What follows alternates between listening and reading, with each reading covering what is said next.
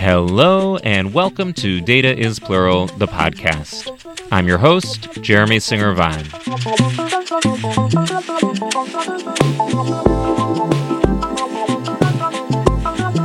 On this episode, we have ProPublica reporter Irina Huang, whose analysis of Salmonella genetic data I featured in the November 17th, 2021 edition of the Data is Plural newsletter. Without further ado, here we go. Hi, my name is Irina Huang, and I'm a data reporter at ProPublica. I reached out to you because you worked on this really impressive project at ProPublica looking at the spread of a particularly bad strain of Salmonella. Part of your approach was to analyze genetic data, gene sequencing data from the government. And we can get into the specifics of that investigation soon. But first, broadly speaking, what was the goal of using genetic data for this investigation?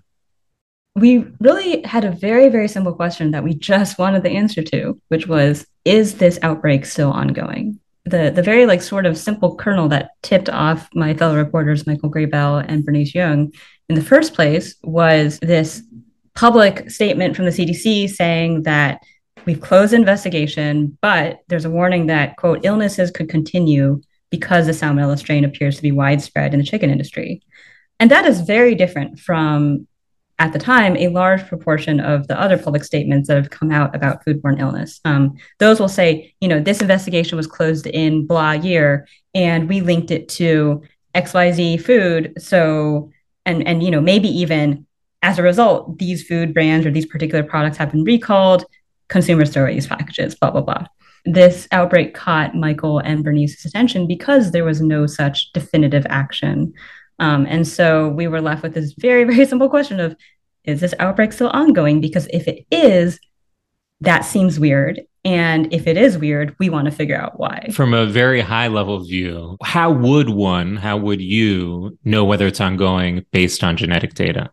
We did not know the answer to that question initially. And that's ultimately what the reporting, months of reporting helped us figure out.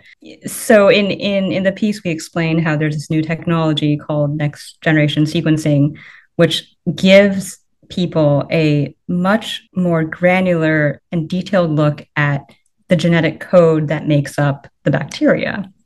And you'd think that if two bacteria have identical genetic sequences, then they must have been from the same source. They must be like family, they must be identical, blah, blah, blah.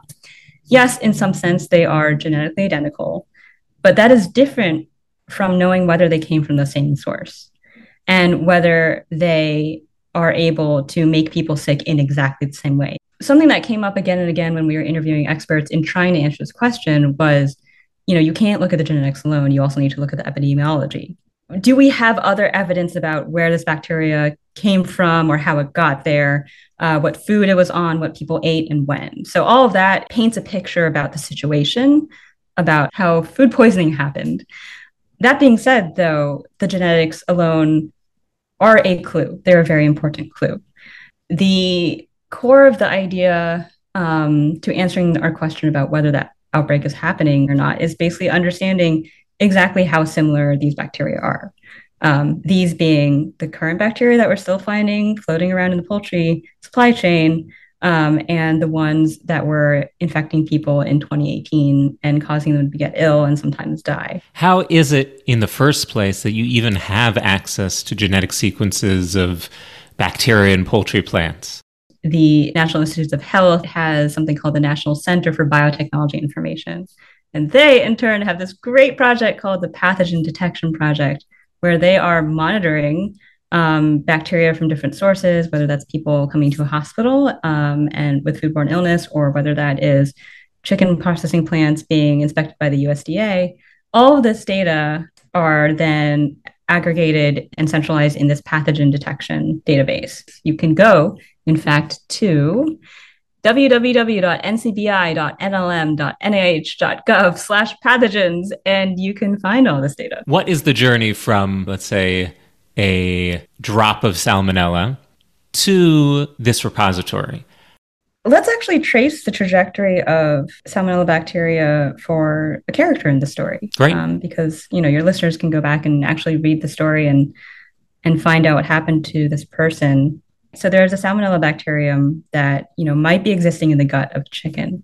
And I should clarify right now that salmonella is often found on chickens. Like, this is not news. It's a bacteria and it's present almost everywhere. And the sort of farming conditions we've created mean that chickens will very frequently have salmonella. But where it becomes possibly problematic is when the chicken is then processed for consumption at a big plant, and that bacteria comes out of the gut and starts to contaminate surfaces or even the chicken itself that is then going to be consumed. What happened in this case, we suspect, is that there was a contaminated chicken that was processed, that was purchased by a restaurant. That restaurant was preparing chicken, but they were also preparing maybe raw fresh greens, say cilantro as a garnish on salsa. And what likely happened was that there was some sort of contaminated chicken. There were some poor hygiene practices where the chicken was being washed, and maybe some of that water splashed onto the raw vegetables. And those vegetables or those raw foods were then served to a customer who then later came down with really bad food poisoning. This person then went to the hospital. He was having a really, really rough time. And at some point, the hospital decided this person is so sick, we need to do a sample to figure out what is making him sick. This is also another great PSA to say that if you show up at the hospital with foodborne illness symptoms, they do not necessarily do a sample for you. That's not automatic. Hospitals and ERs are strapped, and as with anything, like, they have to make decisions about how to treat you best. But in the cases where someone seems to be very, very sick or they're not getting better, I believe that this person in particular had been put on different antibiotics and he just wasn't getting any better over days. Like, in those situations, a doctor may very well decide, okay, this looks serious enough, we need to do a sample. Anyway, so what they did was they probably took a sample from this patient, and then they sent it off to a lab that then cultured the bacteria from that sample. Once you have the bacteria itself, you do this interesting process where you sort of kill the bacteria so that you can get just the DNA. Once you have the DNA, you send it through a machine called a next generation sequencer, which then spits out in a digital file a bunch of A's, T's, G's, and C's. And so that is ultimately the data that ends up in the pathogen detection browser. Great. I love that description. Thank you. And so you're staring at all these A's, G's, C's, and T's. What can you do with that giant string of letters? So even though everything has a unique spelling through these A's, C's, G's, and T's, we're actually very similar in large chunks. So what you can do is you can pinpoint the areas that are different. The cool thing is that, again, the federal government does this for us. The Pathogen Detection Project includes an analysis pipeline where every time they get in new data, they actually run their own analysis on it. They look for these specific areas where there are likely to be differences, and then they tell you a summary of where these differences are. What we were looking at are these things called SNP differences. It's actually how you pronounce SNP. It stands for single nucleotide polymorphisms. And those are essentially like individual spelling differences. Like maybe you, Jeremy, have an A at this particular location in your DNA, but I have a T. That would be recorded as a SNP difference. Once you have SNP differences, you can find something called SNP distances, which is how many SNP differences were there between two different organisms or the DNA of two different organisms. And so what we were looking at were these SNP differences and trying to get a feel for how many differences on average were in the pool of bacteria that were all known to be involved in the outbreak versus all of the bacteria now. And essentially what we ended up finding was that the degree of difference has not changed much over time. What other information does the pathogen detection program provide beyond that letter-by-letter readout? The project analysis pipeline, which I mentioned earlier, is pretty cool. They do a lot of front-end processing that can be useful for scientists and doctors. So yes, they host, they have these full sequences. They also have information about these SNP distances I talked about earlier. But they also do other things, like they create groups or clusters of bacteria that are similar to each other. They also examine the genetic sequences and look for sections that might spell out particular traits, like antimicrobial resistance, or other properties about the bacteria. Do they tell you where they got that particular organism? It's iffy. Here's the thing about publicly available data. It's not always super complete. So yes, there's a field for location, I think, where the isolate was found. Um, but it's not, we found that it wasn't always filled in properly, or it would be super vague. Um, and so, instead of like a city or a hospital, it would say like a state, which wasn't particularly useful. Were there other shortcomings of the data, things that you wish or you think the data should contain that it doesn't? In addition to location, I think something else that we struggled with, and that really shaped the way we wrote about this piece, was temporal information, specifically when the isolate was obtained. Because if you go on the pathogen detection browser, which I will do right now, and if you look at an entry, there is a column that says collection date. That collection date isn't always filled in, and that can be very frustrating. If someone wants to get started analyzing genetic sequences themselves, what tools would they use? What steps would you recommend taking? Definitely, definitely talk to experts. I clarified this in the piece I wrote. I'm not an expert in bacterial sequencing, even though, I know some bioinformatics. Um, and I think, especially when you're talking about genetics and genetics of an organism that you're not familiar with, it's super important to talk to experts. So, first and probably the most important step is to interview researchers, interview former um, scientists who worked at agencies like the CDC or at the USDA or the FDA. I think it's also really important to, review the literature to see what's been done, especially about one particular bacteria. As far as the analysis itself, I end up doing everything. I'm a big like Python person and Jupyter notebooks and pip. So frankly, I was just using, all of this really basic open source stuff on my laptop, my MacBook Pro, my work issued MacBook Pro. And speaking of your laptop, I saw in the piece this processing, this data work required about 100 gigabytes of storage. What accounts for all that space? What were you storing? So genomic sequencing data is pretty ungainly. A raw sequence in and of itself for a human would be easily about 1 gig. Again, though, I was looking at bacteria, they're much smaller.